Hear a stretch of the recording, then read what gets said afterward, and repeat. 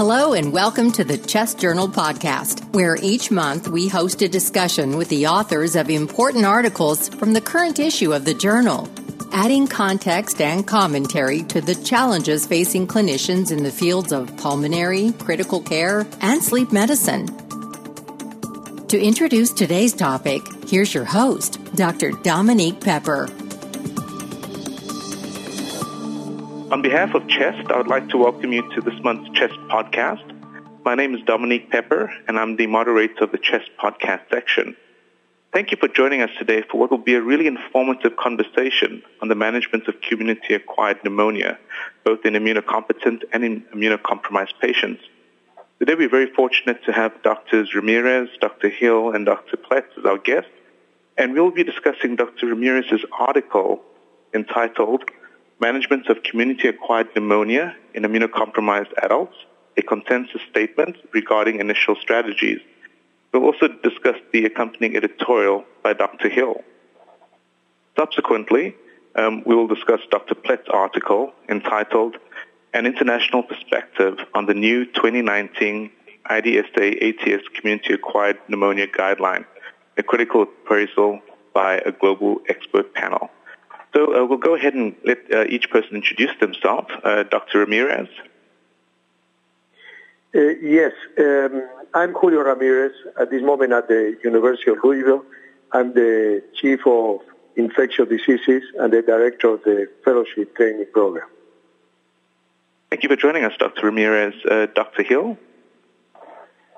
Hello, I'm Adam Hill. I'm a professor of respiratory medicine based at the University of Edinburgh in Scotland, UK.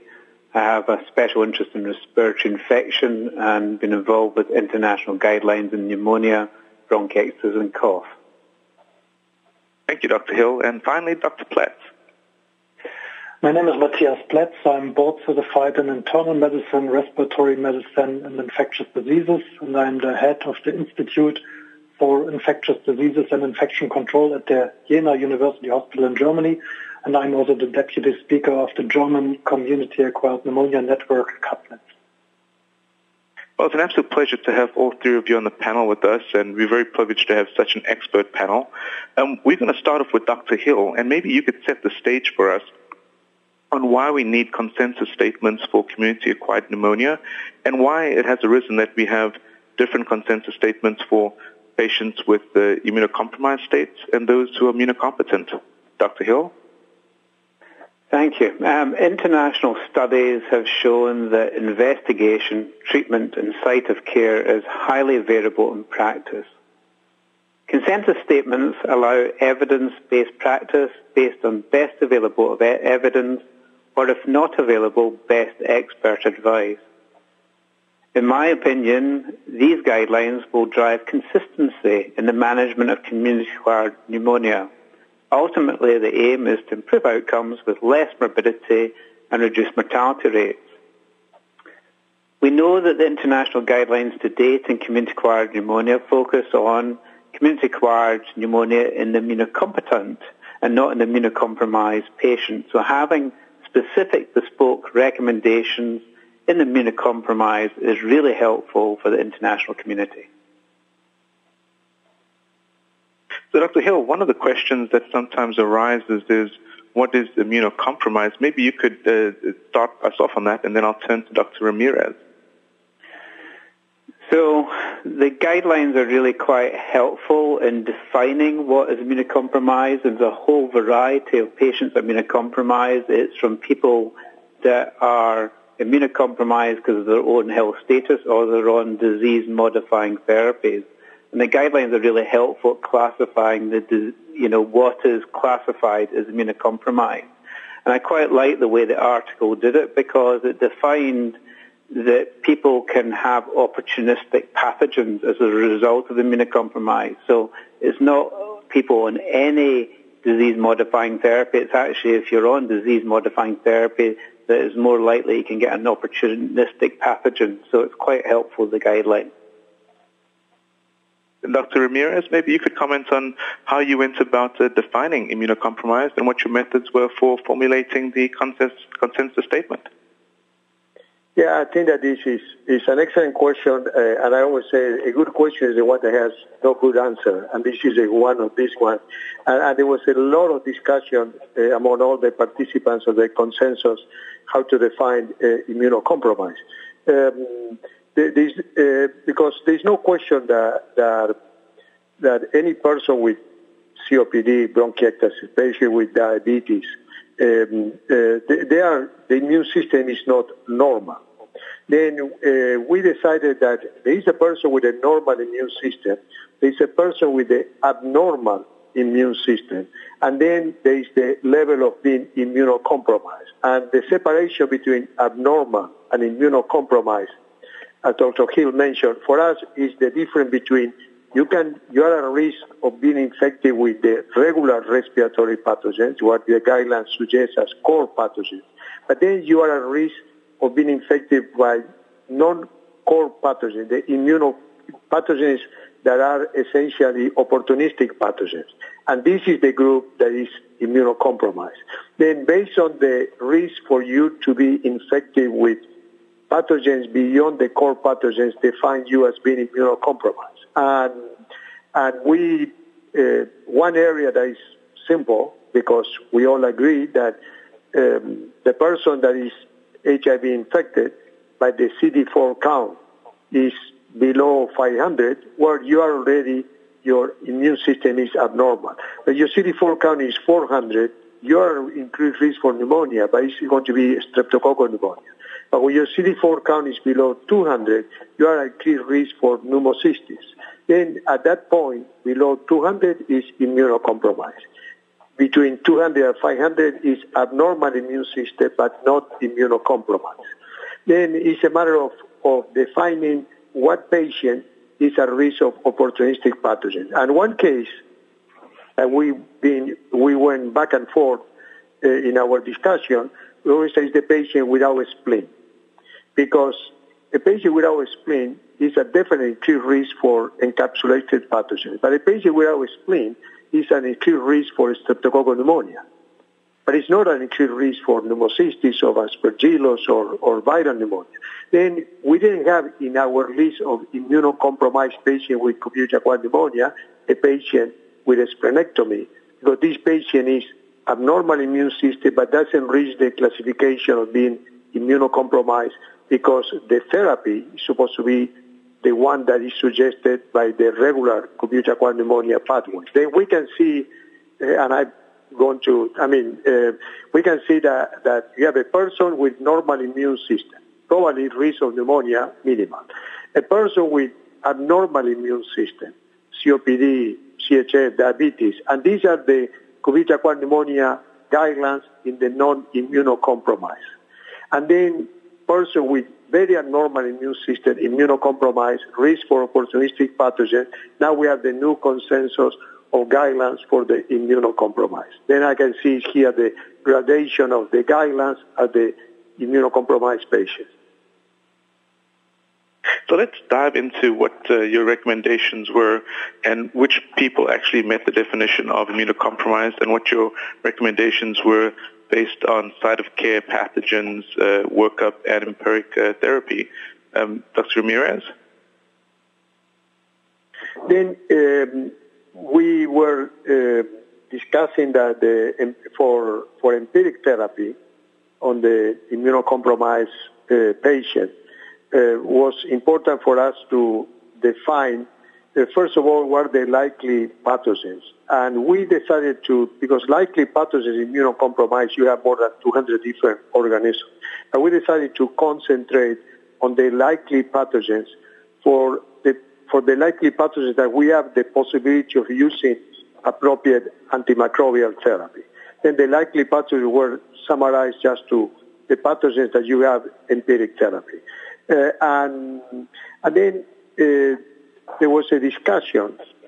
We have the regular guidelines tell us the core pathogens and the empiric therapy for the core respiratory pathogens, the classical typical, atypical, and viruses, not immunocompromised individuals. Then the question was, if the patient is immunocompromised, when are we supposed to increase empiric therapy to cover unusual opportunistic pathogens. And we agree that two things need to happen in the patient. One is that the person needs to have risk factors, particular risk factors, epidemiological risk factors, physical examination, history, laboratory, to suspect an opportunistic pathogen. This is one criteria. And the second criteria is that if you suspect the opportunistic pathogen, if you don't treat the opportunistic pathogen immediately at the time of hospitalization, then the outcome of the patient can be worse. Then these two criteria need to be fulfilled for us to increase empiric therapy to cover for the possibility of opportunistic pathogens. So, Dr. Ramirez, as you mentioned in your article, 20 to 30% of patients with community-acquired pneumonia are immunocompromised, and I think you've just stressed now the importance of initial therapy to ensure that you treat the right pathogen to improve outcomes. I'm going to turn our attention to Dr. Hill. So, Dr. Hill, when you had the chance to review this consensus statement, what did you regard as the strengths, and what did you feel needed to further development? Well, I think that the article was excellent because it, for one of the first times, going back to the first point, it defined what was immunosuppression. And as I said earlier, that I really like the way that they did that. You know, they describe significant immunosuppression as an underlying disease or medical therapy that poses an elevated risk of pneumonia, not only by common organisms that cause community-acquired pneumonia and immunocompetent, but also avirulent or opportunistic organisms. That is really important for clinicians to understand what is defined as significant immunosuppression. I then really like the way that they actually tried to look at what were the risk factors, for example, multi-drug resistant pathogens, and they also very helpfully defined for the various levels of immunosuppression what the likely pathogens. And they offered first-line potential therapies for these patients. And I think clinicians find that really helpful because they need guidance. So I think if the literature tells you that a certain organism is likely with a certain therapy, having a clinician having expert advice on what the initial therapy is really helpful to a clinician. At the end of the day, I think what the article highlighted to me is the real importance of actually detecting the likely organism. And I think that's one of the areas I think we need to really work on in the international community, is about trying to get what the pathogen that's causing the community-acquired pneumonia, and then we can actually move forward from that to get pathogen-directed therapy. Maybe you could comment on the role of invasive testing, for example, bronchoscopy, serology, obtaining sputer, and other lab work, because the pathogens that can cause pneumonia in immunocompromised patients are pretty broad. Absolutely, and I think one of the real worries is that we're relying on inadequate samples to assess what's going on in the lower respiratory tract. My view is, particularly in the immunocompromised patients, is you've got a high-risk group. I think that what we should be doing is computed tomography of the chest to try and actually localize where the radiological shadowing is. If the patient is fit enough, and I say that because they have to be fit enough, then I think targeted bronchoscopy with lavage is the ideal method to do it. In an ideal world, you'd also consider a transbronchial lung biopsy, but in practice, a lot of these are sicker patients, but a targeted bronchoscopy with lavage, in my opinion, using modern molecular methods will give you the highest diagnostic yield.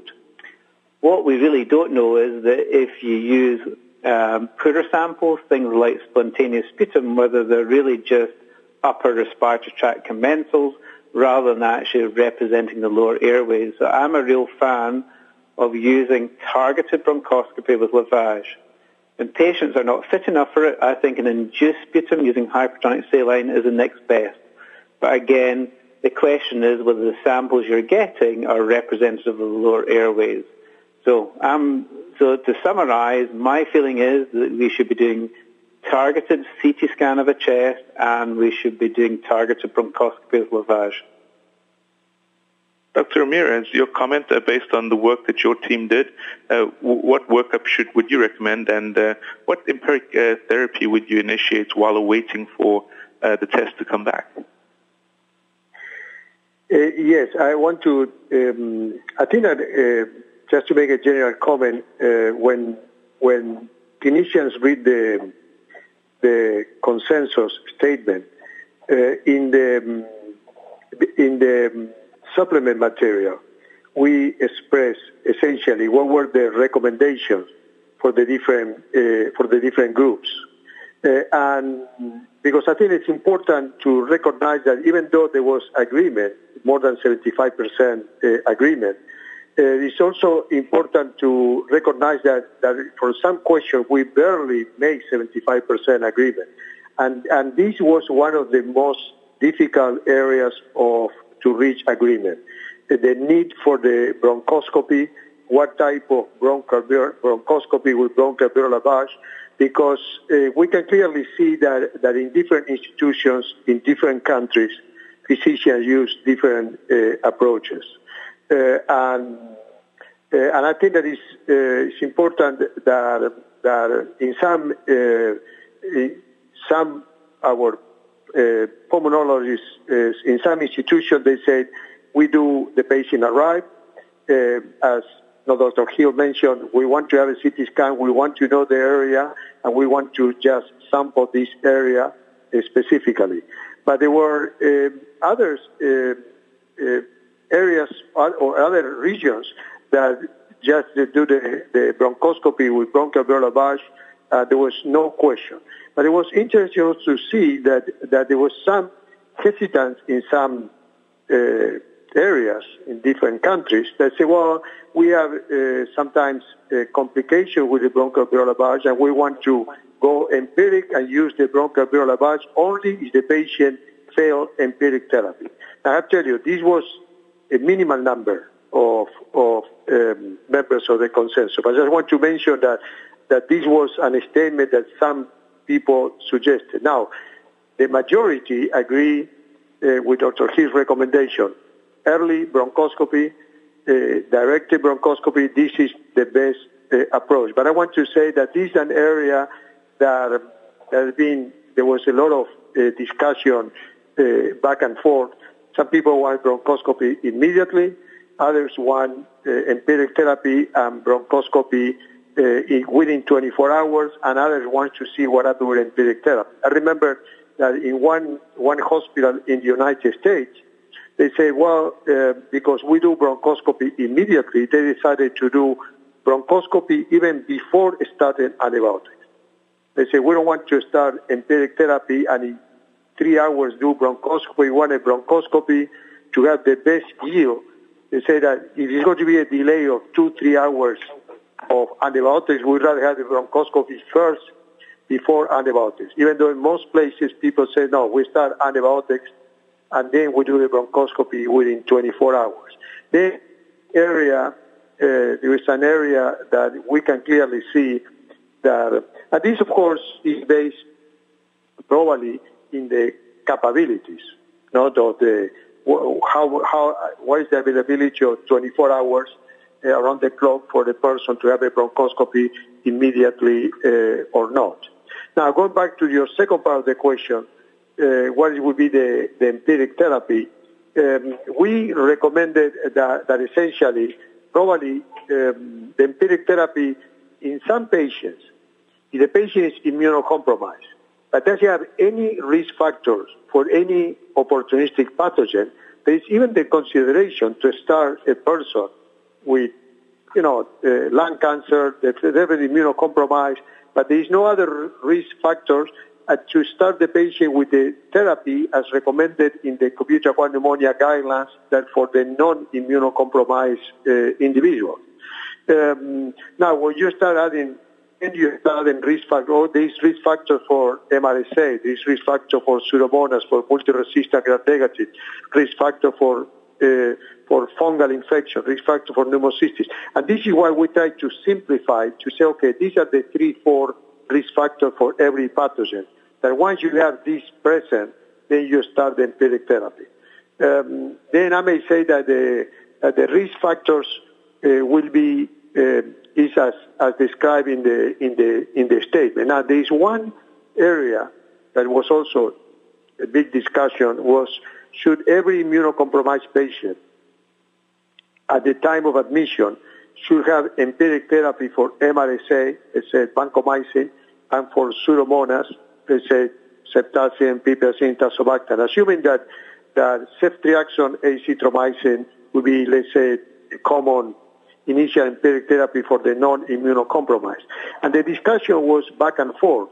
And finally, the majority said, no, we don't want to say that vancomycin and anti-Pseudomonas is necessary for everybody. You need to have risk factors for MRSA or Pseudomonas. Even though some members of the panel say if the person is immunocompromised, I will always cover for MRSA or Pseudomonas, but this was the minority. Now, and here is another thing that we discuss a lot is that what is the implication of severity of pneumonia in your empiric therapy? And the question here was that if the patient has pneumonia, immunocompromised that require ICU admission, means you have severe pneumonia. It's not that severe pneumonia by itself is a risk factor for any particular organism.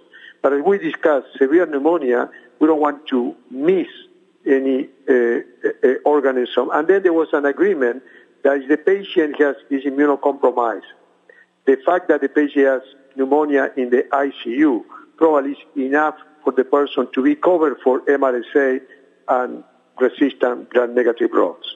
Then this is assume a risk factor not to miss these organisms. Then, but in all these recommendations, I have to tell you there was a lot of back and forth and a lot of discussion. This is why I say that it's important for the clinician also look at the supplemental material because some of this discussion was added to the supplemental material. Thank you for highlighting the differing opinions of the clinicians and the fact that there was a back and forth. Dr. Pletz, I do want to pull you into this discussion specifically on the immunocompromised patients, simply because you may offer us an international perspective. What were your thoughts hearing the discussion that we've just had now on workup and empiric therapy? I think we are still talking about the immunocompromised patient, just to make this clear, because the paper, what I wrote, was a statement on the ATS guidelines, international perspective on the immunocompetent patients. But I participated in the paper of Dr. Ramirez, and I was involved in the discussion. And basically, we have the same approach that we go for targeted bronchoscopy, and that we would primarily cover the core pathogens for empiric treatment. This was also something what we found in our paper, so on the immunocompetent patients, that there is a different approach all over the world towards pathogens outside the core pathogens, particularly regarding Pseudomonas and MRSA in community-acquired pneumonia. It doesn't matter if in the immunocompromised or in the immunocompetent host. So we had the feeling that in the US-based physicians are more prone to cover also MRSA and community-acquired pneumonia, whereas in many other countries of the world, it would not be empirically covered either in the immunocompromised nor in the immunocompetent host.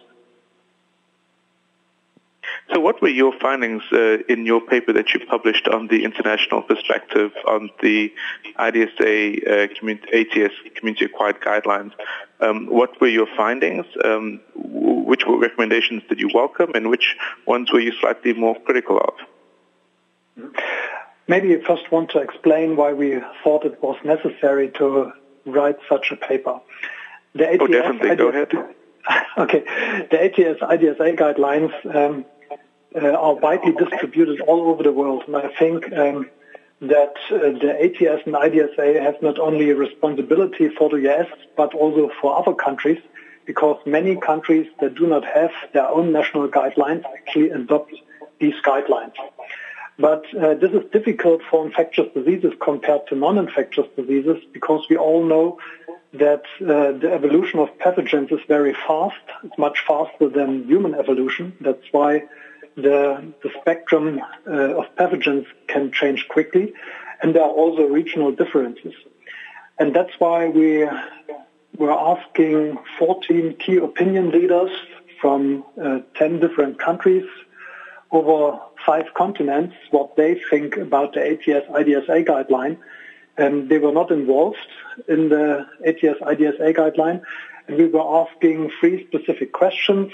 What changes did they welcome compared to the 2007 guidelines? What changes did they oppose, or what recommendations did they oppose?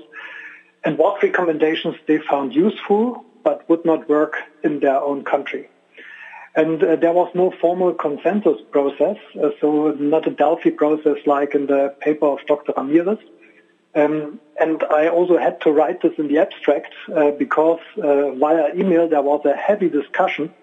For instance, pro and con the use of corticosteroids in community-acquired pneumonia. And there was also a heavy discussion in the use of procalcitonin. But when I want to summarize, the most agreement, well, actually basically everyone agreed that the term healthcare-associated pneumonia was abandoned. You may remember that this was introduced in the hospital-acquired pneumonia guidelines, this term in 2004. And the idea behind was that basically every patient in a nursing home who develops pneumonia is not per definition hospital-acquired pneumonia, but should be treated as hospital-acquired pneumonia. That means would receive a double or triple treatment. And most experts, I think also many experts in the US, but most experts outside the US thought that this is an overtreatment. So in Europe, this term was never adopted. And then there were a lot of surveillance studies that showed that indeed some patients from nursing homes may have more MRSA, may have more multi-resistant gram-negatives, may have more Pseudomonas. But if you cover all of these pathogens in every patient coming from a nursing home, because you put this into an SOP, you have a huge overtreatment. You have even, according to some retrospective papers, you have even increased mortality. And that's why this term was abandoned, and this was really welcomed by all the 14 experts. So there was a huge agreement on this point. The second one was macrolide monotherapy. So in the old guidelines, there was a recommendation, a strong recommendation for using macrolides in outpatients. This was now a little bit more restrictive. In the new version of the ATS-IDSA guidelines, it's more conditional recommendations for outpatients based on resistance levels. And the resistance level was 25% of macrolide resistance in pneumococci. And most experts felt that this is kind of arbitrary because there was no rationalization in the guideline. On a personal note, I think it's quite a good estimate or a good guess to use 25% because in outpatients you have mild pneumonia with a low mortality. Then not all pneumonias are caused by pneumococcus, even if pneumococcus is the most frequent bacterial pathogen. And if you kind of multiply those likelihoods, 25% I think is reasonable. However, some experts said by doing this you may even threaten patients if you do not adequately treat a pneumococcal pneumonia. And also in Germany, for instance, macrolide would be the second or third choice. So the first choice is always beta-lactam with good activity against the pneumococcus and also against Haemophilus influenzae, because Haemophilus influenzae is the second frequent bacterial pathogen, and we all know that macrolides do not really work in them. We have published a paper ourselves based on the CAPNETS cohort where we've seen that if you treat, it was retrospective, but if you treat Haemophilus influenzae with macrolides, you have more treatment failures. Then there was a very, I would say, even emotional discussion on the use of corticosteroids in pneumonia. So most experts said it was a good idea that the guideline made crystal clear that it's not a standard treatment and should only be used in septic shock. The reason behind is obviously that in the US, after some meta-analyses that have shown that there may be some benefit or steroids in community-acquired pneumonia, a lot of physicians have started to use them routinely. So particularly the colleagues from the US were in favor of this strong recommendation against the routine use of steroids in community-acquired pneumonia. However, some experts that have even published papers themselves in specific subgroups of community-acquired pneumonia, particularly in ICU patients that are not yet in septic shock, said that the wording of this recommendation against steroids is not really perfect because it was so strict that it would actually exclude using steroids in ICU patients. And according to their opinion, there are a lot of data that show that steroids have a value in patients with treatment failure and in ICU patients even if they are not yet in septic shock. And this was even hard for me to find a kind of compromise in the wording that all authors agree with, and that's why we also wrote in that there was no formal consensus process, and we tried to kind of reflect the different opinions of the experts, and also tried to do some weighing by saying how many were in favor of this recommendation or against this recommendation. Yeah, and finally, we were asking for recommendations that the experts found useful but would not work in their specific region. This was quite interesting. Particularly the use of fluoroquinolones in outpatients was opposed by colleagues from South America and colleagues from Africa. And they had a very good reason for it because they say in our region we have a lot of patients with tuberculosis that may present like community-acquired pneumonia. And if you use fluoroquinolones, the patient gets better for a couple of days. You discharge the patient, but then the patient has a relapse, and you kind of postpone the diagnosis of tuberculosis because fluoroquinolone, even a couple of shots, may turn TB cultures negative, but they will not treat TB, as we all know. So this was a very interesting point. And also regarding macrolides, some colleagues from Spain, for instance, and also from Japan, said that macrolide-resistant pneumococcus is quite high in their regions, and that's why they even more opposed the use of macrolides in outpatients. Yeah, I thought your discussion about the fluoroquinolones is really interesting because patients could potentially spread the infection more if they went home and were untreated. And then also thought the discussion on the corticosteroids were interesting because, especially in light of the recent data that's come out for steroids for COVID-19. Dr. Hill, I wanted to turn to you and get your impression of the 2019 ATS-IDSA community-acquired pneumonia guidelines and what your takeaway was from it, or if you had any comments about it. Thank you. I mean, I think that these are very useful internationally, and that helps clinicians guide people how to manage community-acquired pneumonia, and this is in the immunocompetent. So I think that's really helpful because it will standardize investigations and management, and ultimately by standardized investigations and management will improve outcomes with less morbidity. I particularly like the fact that it's cleared up this HCAP phenomenon, and they've identified it's not a useful entity, and I quite like the fact that they're better focusing on those that have got risk factors for multi-drug resistant pathogens.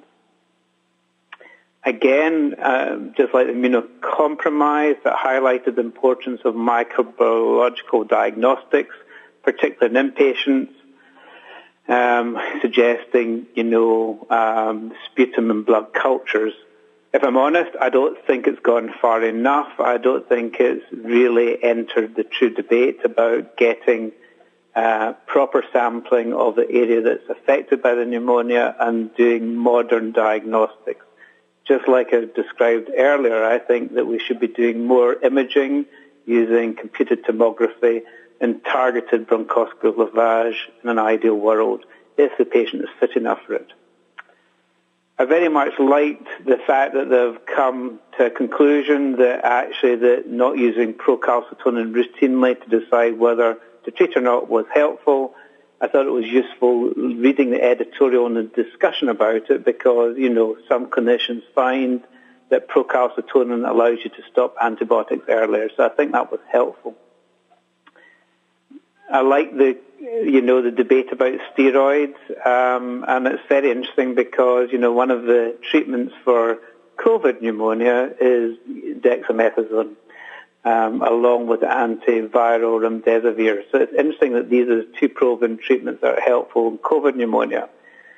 I do accept there's a lack of evidence base to say that steroids should be used routinely in community-acquired pneumonia, and I think that was the right conclusion the guidelines came up with. But, guidelines are guidelines, and I think that clinicians, if they've got a very severe pneumonia, then they would consider use of adjunct steroids. I then found the interesting debate about macrolides. I'm not a fan of macrolide monotherapy because it's got a lack of effect with the pneumococcus with high resistance rates, and it's got a lack of effect with Haemophilus influenzae. So I much prefer targeted monotherapy, with penicillin or doxycycline-based treatments. But I did like the fact that guidelines introduced that if you've got above a threshold of resistance and macrolides that you would avoid using it. So overall, I thought the guidelines were excellent. I think it has really moved the field forward, and I certainly found it very informative. So I do want to ask you a follow-up question on that, Dr. Hill. My understanding from what the panel and yourself are recommending is, maybe having a better sample so that you know what you're treating. That obviously has the spin-off of requiring more imaging, more procedures, more diagnostics, and that enters the realm of who's going to pay for it. And obviously there's very limited resources. So do we need to have cost-effectiveness studies performed? Do we need to show that that we're actually benefiting our patients both physically in terms of mortality, morbidity, as well as ensuring that the taxpayer or the person who's paying for all this testing is getting value for their money? Yeah, so I think that's an excellent point, and I think that's the contrary argument to what I'm suggesting. And, my view is that pneumonia for inpatients has got a really high mortality. We know that the mortality is at least 8 to 10%, and it's higher if you've got even more severe pneumonia.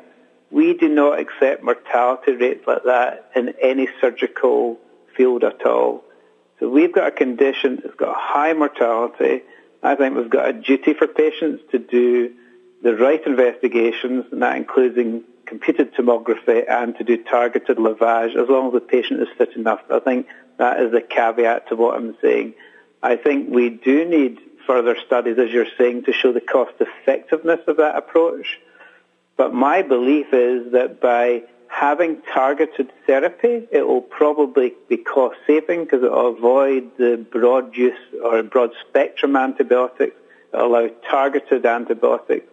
That will mean less antibiotic-related side effects, less morbidity, and likely improved outcomes. So I'm a big fan for going for targeted investigations so that you can get pathogen-directed therapy, as I said, to hopefully improve outcomes.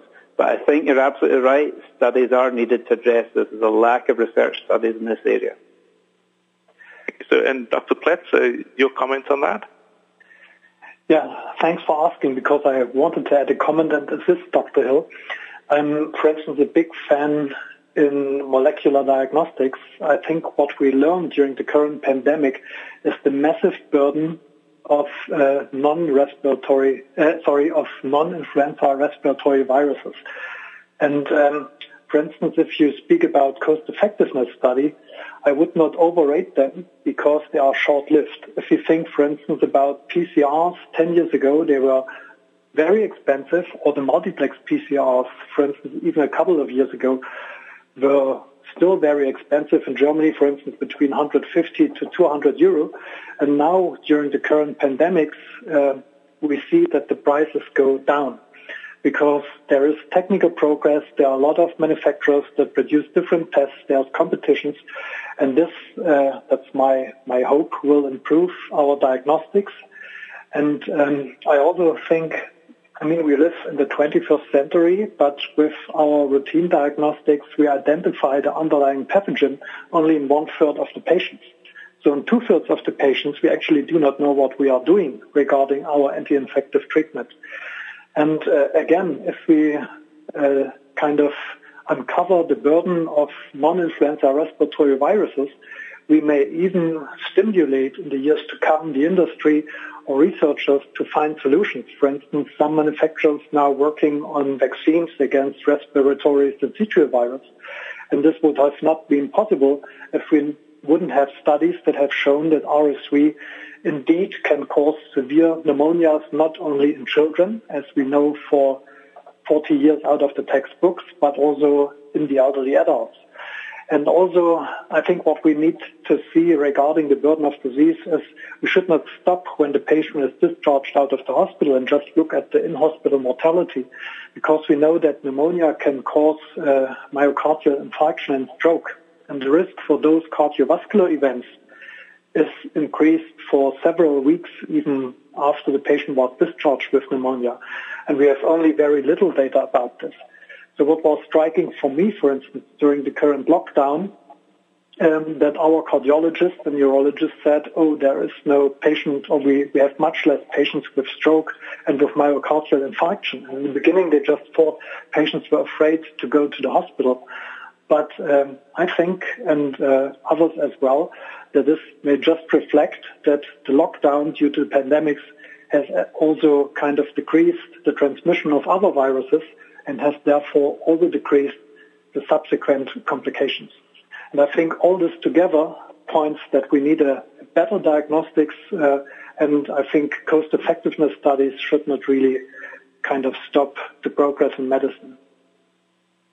Okay, so Dr. Hill, Dr. Pletz is arguing and probably supporting you in saying that with time the cost of these diagnostics comes down, and it sounds like he's supporting your idea of molecular diagnostics. Yeah, and I think... Sorry, I was just going to say that I think that we've lived in an era for a long, long time of, identifying the cause of pneumonia in under 30% of cases, and I think we really need to move into a modern world where we don't accept that, and we try and use modern methodologies like molecular diagnostics and try and actually truly understand what is pneumonia both in the immunocompetent and in the immunocompromised. Dr. Ramirez? No, I wanted to emphasize what Dr. Pletz and Dr. Hill just mentioned, that and another, probably one weakness of all our documents is that we start with the assumption that the patient has community-acquired pneumonia, because we are, now I remember that with our group, there was a discussion if we should start to define what is community-acquired pneumonia in the immunocompromised host. And there was some discussion, but it was very difficult because it's going to be very difficult sometimes to define. And I want to emphasize also that from the practicing physician, sometimes when we are doing this invasive diagnostic workup in patients with community-acquired pneumonia, non-immunocompromised or immunocompromised, sometimes this diagnostic workup help us to define that this was a non-infectious process. Then it's critically important not only to define the etiology, because sometimes there are other clinical entities that may look like community-acquired pneumonia. But also, we all agree, we are discussing empiric therapy, but every time that we use, in every question that we said, we increase empiric therapy to cover this or that pathogen, there was always the caveat that after appropriate microbiological studies were obtained, to be sure that we do pathogen-directed therapy. Then without good microbiological workup, we cannot do pathogen-directed therapy. That is the goal of all the guidelines. Then I want to agree with my colleagues that it's critically important to have a very aggressive microbiological workup. This is why when Dr. Pletz was discussing we were reviewing with the community-acquired pneumonia guidelines in the non-immunocompromised. For instance, in my institution, to me, if the patient is sick enough to be admitted for pneumonia, even if it's not immunocompromised, is sick enough to have sputum cultures and blood cultures. We don't have any question for this. Now, the guidelines say, you do sputum, you suspect MRSA. Well, we have a different approach. We are more aggressive, and everybody gets sputum, everybody gets blood cultures. Now, some people say, well, but blood cultures are only positive 5-10% of the time, and it's not cost-effective. Well, but the question is, in this 5%, when you have a positive blood culture, to me, this compensates the other 95%. Then the cost effectiveness is a matter that to me, the basic microbiological workup should, but again, I'm talking now individually, should happen in all hospitalized patients, and try to define that this patient qualifies for a sputum culture, this patient doesn't qualify for a sputum culture. Sometimes I notice that we can make things more complicated for the practicing physician to be thinking, okay, if I suspect this, I get a sputum culture. If I suspect that, I don't get a sputum culture. In our approach is, for us, microbiological studies are important in all hospitalized patients with community-acquired pneumonia, because the fact that you are hospitalized, I was already mentioned, you already have 5% chance of mortality, more than 5% chance of mortality. Then, based on severity of disease, you need to have good microbiology. Okay, I think you've highlighted the importance of the difference in the different views of clinicians, and also the importance of looking for alternative diagnosis if it isn't community-acquired pneumonia. We are heading towards the end of the podcast, and I do want to give each of you an opportunity to have some concluding remarks, either on the implications of the studies that you're involved in, or else any comments on key studies that are needed to advance the future research gaps. I'll start with Dr. Pletz, and then go to Dr. Ramirez, and then I'll let Dr. Hill have the final word. Dr. Pletz? So first of all, I think the last part of the discussion we all led, that we are in favor for more microbiological diagnostics and modern methods. I think this is very important, and this will really move the field forward. Regarding our paper, I just saw the heavy discussion on steroids. I still have it in mind, the emails going backward and forward. And I think we also need different studies for different therapeutic studies. And what I want to point out is the REMAP-CAP trial, that's adaptive study design all over the world that tries to answer, for instance, the question which patient will benefit from steroid treatment and who will not benefit. Because I think if we, in guideline processes, we can just make a recommendation that fits for the average.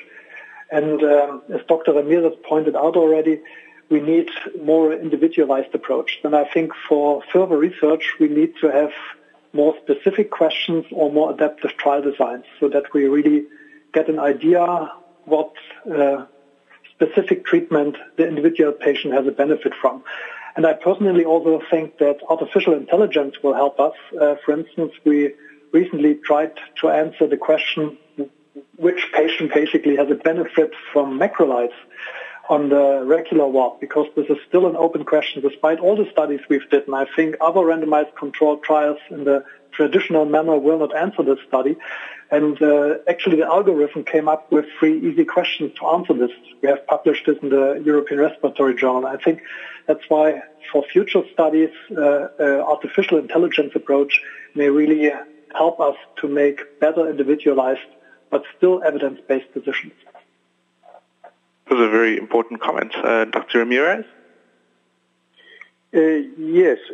Probably one important consideration for me in the case of our working group of community-acquired pneumonia and immunocompromised adults was that this is a topic that we regularly meet face-to-face to discuss pneumonia research for so many years with different colleagues from international groups.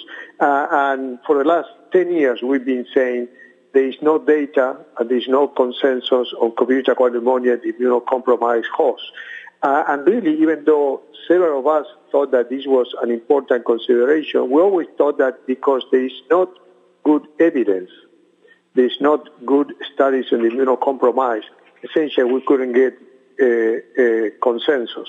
But now we recognize that, well, if there is no evidence, at least we were able to get an expert opinion. Now, we know that in the pyramid of evidence, this is a very low evidence, but I would say that it was important to have at least an expert opinion, to have some framework. And we think that this document, and we hope that document is going to have two primary goals. One is to help physicians to deal with immunocompromised individuals, and now is probably 1/3 of our community-acquired pneumonia, and the number of immunocompromised individuals is going to keep increasing, and not every hospital has the specialists to treat the patient with the lung transplant or the bone marrow transplant patient with all the immunosuppressive medications.